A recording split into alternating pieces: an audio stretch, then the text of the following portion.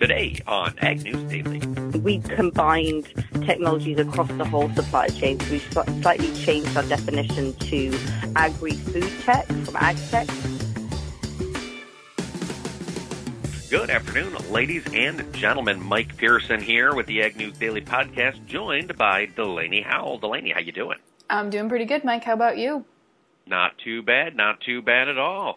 I tell you what, it is a Tuesday, which means it is Tech Tuesday here on the podcast. And you went ahead and had an interview this morning, Delaney, that we'll be playing a little bit later on, right? Yes, we will. I chatted with Louisa Burwood-Taylor, who works for AgFunder/AgFunderNews.com, talking about some of the investments and just really the expansion of technology in agriculture here over the last 5 to 10 years. Fantastic. So listeners, do stay tuned. But before we get to that, let's talk about what is happening in the world of ag news. Delaney, what are some of the big headlines that you really think we need to discuss today? Well, I think one of the big headlines that jumped out at me today was what's going on with our Japanese trade relations, because President Trump has now formally notified Congress, which is, of course, one of those steps that he has to take in officially declaring that we are beginning or initiating a trade agreement with Japan. And so he has notified Congress to tell them that in the coming weeks, we will be starting that process formally. And that's, of course, the action granted to him under the Trade Promotion Authority. But these notifications don't really provide you any clarity or details about the agreement itself. But it's expected or speculated that we will see lowering of tariffs for beef, pork, dairy, wheat, and other U.S. agricultural commodities. All right. Well, we're making progress on at least one front. That's great news. That it is.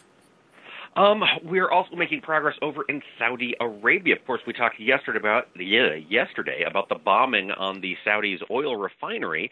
And just here earlier in this afternoon, the Saudi oil minister came out and made several comments about how the Saudi oil industry is responding. And I just want to read through them in the timeline because, Delaney, as a journalist, tell me what you think of these. Okay. All right. So, Saudi Energy Minister comes out first and says the oil supply is fully back online. Then he says oil supplies have returned to pre-attack levels. Then he says, in the last couple of days, we've restored 50% of lost production. And then finally, our oil production levels will return to normal by the end of September. Sounds like either the journalist or the guy who said all those things got it wrong. Right, because you can't have both. You can't be fully back online and only have restored 50% of production. I think there's some clarity that needs added to that article, Mike. Yeah, it wasn't well, that's not the article. Those were his quotes in the order in which he said them. Well, sounds like some fake news. Absolutely. So we really don't know exactly how the Saudis are responding to this attack that happened on their oil refinery, but it does sound like the markets have been less concerned about it today. We saw crude oil have a pretty good-sized sell-off earlier this morning and just have not been able to really run that market very much higher, which unfortunately, as we'll get to when we talk markets before Delaney's interview, means that a lot of the oxygen is getting sucked out of the room when it comes to commodities as a whole. Well, commodities have definitely had their fair share of beatdown in the U.S., especially, and we discussed it last week on the podcast, about the new potential for a stopgap bill that would not include funding for the CCC or the fund basically that the MFP payments come out of. But it sounds like House Democratic leaders are expected to ensure that the USDA can continue making those trade assistance payments after the new fiscal year starts October 1st, regardless of if we have to go into a stopgap spending bill or not. So it sounds like good news there. But Secretary Sonny Perdue said that the payment is getting close to the $30 billion borrowing limit. So that's, I guess, one little piece of the puzzle that's still uncertain about if they're going to increase that funding or keep it the same or what's going to happen there for that. All right. And as Secretary Perdue mentioned, when this program was first rolled out, they didn't know then either. They were going to wait and see what happens with the markets. Absolutely. But Since we're talking about payments and funding, I wanted to add one other little piece of news out there in relation to the disaster aid package that is on its way for producers. Colin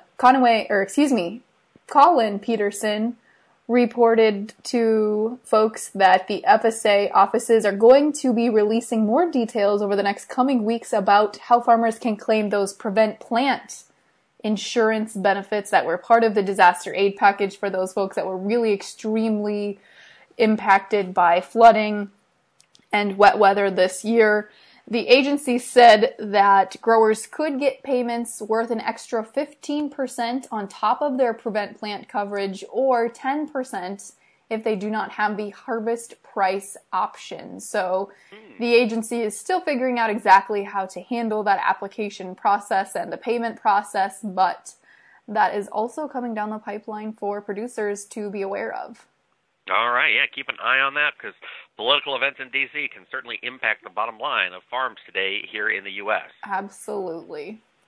I want to take us overseas to the country of China. There is a company in China called Unmanned Aerial Systems. The company is XAG. I don't know how you say that, but they've announced that they have been applying crop protection products with drones.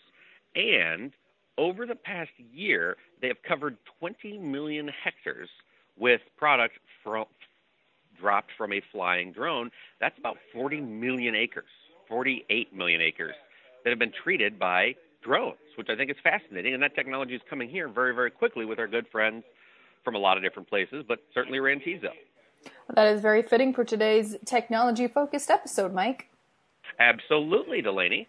Well, since you brought up the country of China, we brought up the shipment that was purchased last Friday by Chinese soybean importers. Well, they've made another purchase as of Monday, reported by the USDA, and that was another 256,000 metric tons of U.S. soybeans for the 2019-2020 marketing year.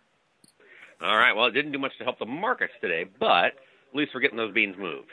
Absolutely, absolutely. And it sounds like China will also be accepting exemption applications for punitive tariffs on imports of U.S. goods until October 18th of 2019. And many U.S. ag commodities could make that list, which basically will make them exempt from Chinese tariffs. As of last week, the first list was just 16 different U.S. goods, but they are apparently going to extend that list and letting U.S. companies basically apply for it, is what it sounds like. Okay. All right. So there might be some tariff exemptions granted, but that's up to the president and his team, right, if they get the exemptions. That's not Congress's role. No. That's right? So China is accepting these. Oh, you have to apply directly with China. Completely. Gotcha. Yes. Okay, well, so they want the beans and they want them cheaper, it sounds like. Yeah, it just seems really strange that China is allowing these applications for U.S. folks, U.S. goods to apply. It's a little strange. Yeah, but I guess maybe they're hoping those U.S. companies will do the shipping. Yes, I don't know. It'd be interesting to get an interview about that, that's for sure. Absolutely. We'll have to put our ears to the ground and hear from some experts. Yes. Well, Delaney, I'll tell you what, I'm all out of news. What other stories do you have today? Well, I think the one other story that we're continuing to watch is what's going to go on with the ethanol situation. And Iowa's Governor Kim Reynolds, who of course represents a pretty big ethanol producing state, said last Friday that she had a really good meeting with President Trump on Thursday of last week, and she said that if everything they discussed actually gets written down onto paper, gets through in some sort of deal, it's going to be a really good benefit for ethanol and corn producers, of course, by default, and said that if this is the deal that they get through, the one that she discussed with President Trump and other folks in D.C. last week, they will likely be inviting him to Iowa to make the announcement of this alleged deal that we keep hearing so much about. Well, before we extend that invitation, Congresspeople and senators, let's make sure we get something in writing. Right. That's I think, really what Reynolds said as well in some of her statements. All right. Well, yeah, hopefully something will come through eventually. Something hopefully will. Well, I tell you what, Delaney, do you have any other big news stories we need to be keeping track of today? You know, the only other piece of news that jumped out at me today was that USDA is going to start shifting their inspection for swine and swine slaughtering. It is a new rule that was just announced today by the USDA's Food Safety and Inspection Service, otherwise known as FSIS. And they are going to basically allow swine slaughter facilities to opt into a new inspection system that will focus on new requirements for microbial testing and pathogen control, looking to address issues with sanitary dressings and implement microbial sampling. I think it's basically just another way to help prevent any sort of foodborne illnesses. And maybe Absolutely. a more improved, modernized way to inspect swine slaughter facilities. Yeah. Cut some costs and still bring out some good service and rock and roll. Absolutely. All right. Well, do you have any other news stories before we get to the markets and then Tech Tuesday? I think that does it for today, Mike. All right, folks. Well, as I mentioned, we've got red on the screen here in the grains today. Starting with the December corn contract, it was down 6 cents to close at 3.68 even. March was down 6 cents as well, finished the day at 3.80 even. Looking at the soybean market, November contract was down 6 1/4 to close the day at 8.93 3/4. January down 6 1/2, finished the day at 9.07 1/4. And finally, Chicago wheat, the December contract was down 4.5 cents at 4.84 1/4. With the March down 4.5 cents as well, finishing the day at 4.90 3/4. Jumping over to take a quick look at the world of livestock, in which the cattle complex got some bids today. Not heavy buyers, but in the green. Looking at the live cattle contract in October, it was up $1.35 to finish at 99.35. With the December up $1.12.7 and a half to finish the day at 105.30. In feeder cattle, let's go to October. That October contract was up $3.10 to close at 137.30, with the November up $1.87.5, finishing up at 135.05. And finally, lean hogs came under pressure today after last week's and Monday's rally. The October contract was down $1.52.50 at $62.10, with the December down the limit, closed lower by $3 to finish at 67.50. And, of course, we can't forget about our friends in the dairy industry. Dairy has been highly volatile for the past several days, and today is no exception. Unfortunately, now it's volatile to the red. Looking at the September contract, it was down a nickel today at 18.29, with the October down 75 cents, finishing up the day at 18.99. Delaney, why don't you tell us a little bit more about who we're talking to and what to expect in our interview? Well, as I mentioned there, Louisa Burwood-Taylor works for AgFunder, agfundernews.com, which is really an arm that's focused on helping provide capital for ag tech and food tech companies. So I'm just going to turn it over to my conversation with Louisa. For today's Tech Tuesday interview, I am very excited to introduce Louisa Burwood-Taylor, who is the head of media and research at AgFunder. Louisa, first of all, thank you so much for joining today. Thanks so much for having me. So give us the 10,000-foot view. What is AgFunder? What are the different pools that you're interested in as related to technology and agriculture? Yeah, so AgFunder is an online venture capital platform. We use technology, network effects, and media to invest in transformational entrepreneurs across food tech and ag tech, so across the whole supply chain.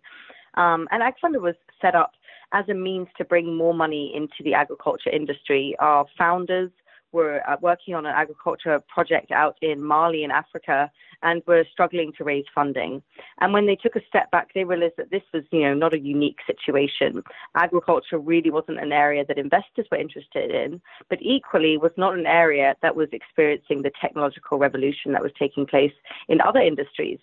And so they decided to do something about it. And that's where we are today. So Louisa, tell me a little bit about your background. I mean, I think cat's out of the bag. You do not sound like you are from the US. So tell us about your background and how you got involved with this project, this group. Right. Yeah. Yes. No, I'm from London, England. And my background is actually as a financial journalist. So I've written about various different investment markets across the world. I lived out in Asia for a few years. And then I really started looking at agriculture about 6 years ago now. And it's a similar time, funnily enough, to my colleagues who I was just talking about when they had realized there was this, gap in investment into agriculture. On the other side, I was working for a media company in London that also wanted to look at more niche areas that folks were starting to invest in. And agriculture was one of those. So I was very fortunate to be the founding editor of that publication in 2013. And Ag Tech was just a small piece of that. And now I joined Ag Funder in 2015, and Ag Tech, the rest is history. It's a booming industry for venture capital. Absolutely. So you've kind of been with Ag Tech, especially as it's had really its big boom here over the last couple of years. From an investment standpoint, what sort of numbers or what sort of investments have we seen people really make in the ag tech or food tech space? Yeah, so I mentioned 2015 which was like this breakout year, and there was this number that really kind of did the rounds, which was $4.6 billion was invested into farm technologies that year, and that was exponential growth on previous years before that. But fast forward to 2018, and we combined technologies across the whole supply chain. So we slightly changed our definition to agri-food tech from ag tech, just to encompass everything along the supply chain, because we noticed that not only entrepreneurs were innovating throughout, but investors were also investing throughout. So we shifted to agri-food tech, but last year, there was nearly $17 billion worth of investment. And if you think that back in 2013, that number was $2.1 billion, it's safe to say there's been a huge amount of growth.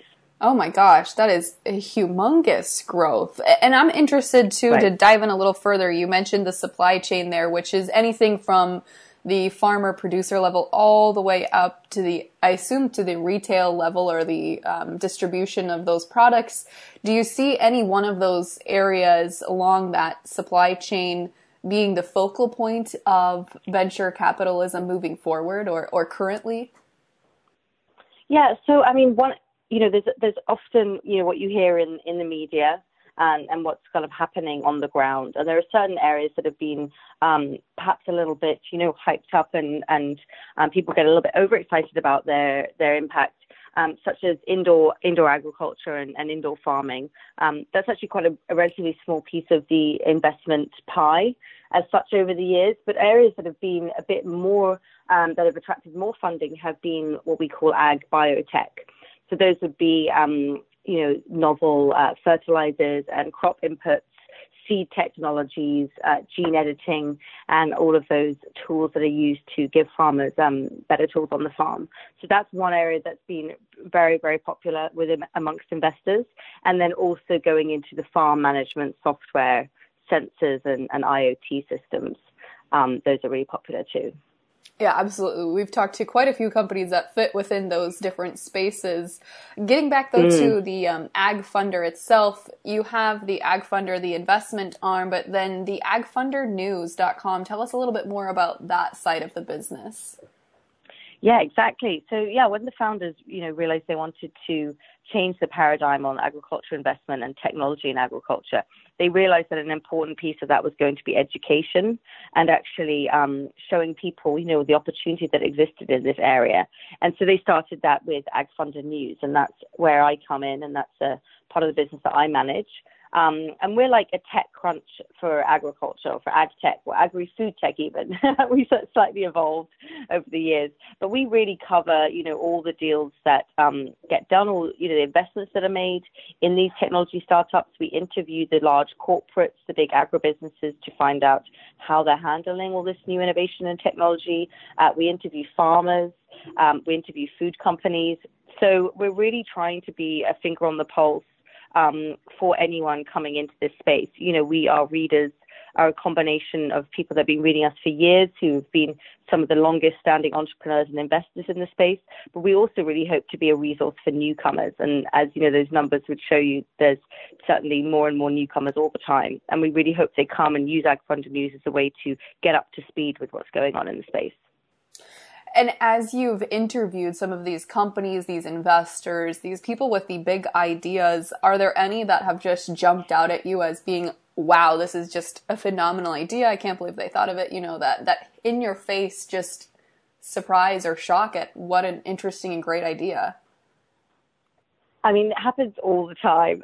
I find it really hard to pick particularly, some areas over others. I will say that some of the stuff that's coming through on the robotics front is just incredibly cool, and also just incredibly necessary when we think about some of the labor challenges and cost challenges that are facing the agriculture industry.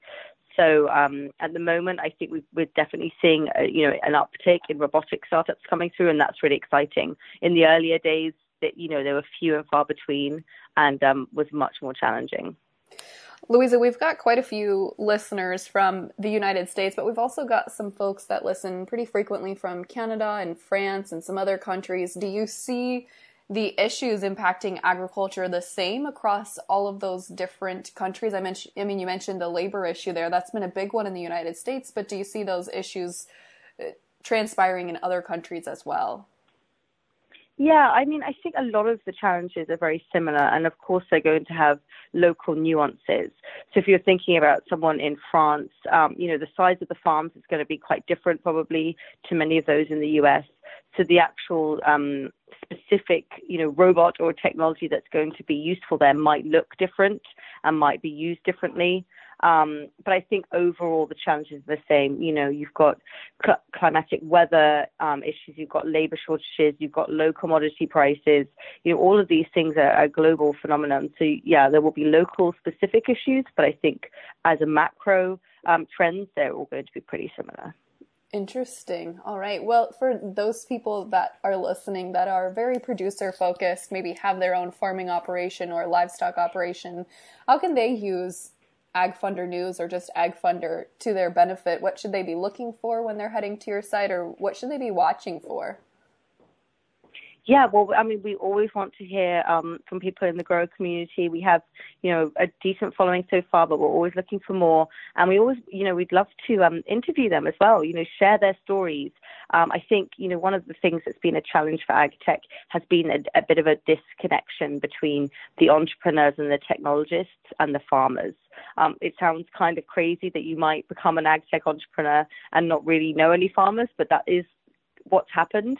That the paradigm is improving, but we really do need farmers to be more part of this conversation. So if anyone wants to get in touch with us, tell us, this technology is completely crazy. Why is anyone investing in this or creating this?